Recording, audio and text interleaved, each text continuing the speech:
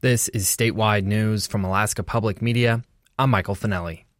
2 Fort Wainwright-based soldiers were killed in a military vehicle accident near Salcha on Monday. 11th Airborne Division spokesman John Pennell says the 2 soldiers who died were among 17 in a light-medium tactical vehicle that crashed on the way to the Army's Yukon training area Monday morning. There was the driver and the assistant driver, and then 15 soldiers were traveling in the back in the transport area. And at some point, the vehicle left the road and turned over. We've confirmed 2 soldiers dead.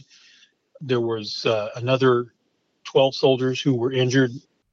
According to an 11th Airborne Division statement, the injured were transported by road and air to Fairbanks Memorial Hospital, where Pennell says 2 of the more seriously hurt were subsequently flown to Anchorage.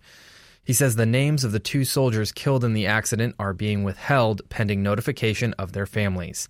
Alaska State Troopers, the North Pole Fire Department, and Eielson Air Force Base assisted in the response. An investigation is underway to look into the cause of the crash, which occurred as the season's first snow fell across the region. It's the second deadly episode involving Alaska-based soldiers this year. In April, 3 soldiers were killed when 2 military helicopters collided while en route to Fort Wainwright near Fairbanks from a training mission.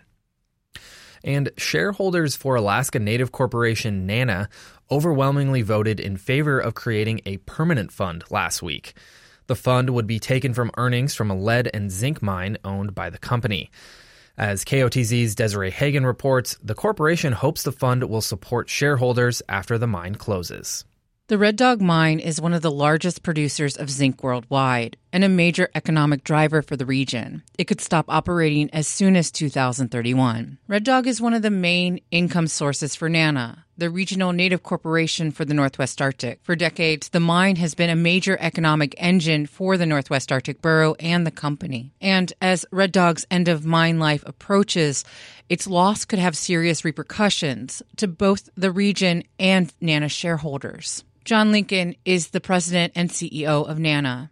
It's pretty difficult to overstate how significant the impact of Red Dog Mine closing could be. The Red Dog Mine alone accounts for over 900 shareholder jobs. Shareholders, their spouses and descendants earned over $55 million in wages.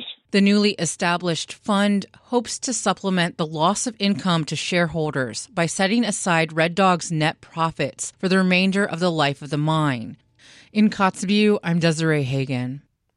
This is Alaska Public Media. The Alaska Morning News is brought to you in part by Alyeska Pipeline Service Company, marking 46 years of commitment to operating the Trans-Alaska Oil Pipeline. Learn more at alyeskapipeline.com. Support for NPR comes from NPR stations. Other contributors include the Joyce Foundation, committed to advancing racial equity and economic mobility for the next generation in the Great Lakes region. Learn more at joycefdn.org. And the Annie E. Casey Foundation,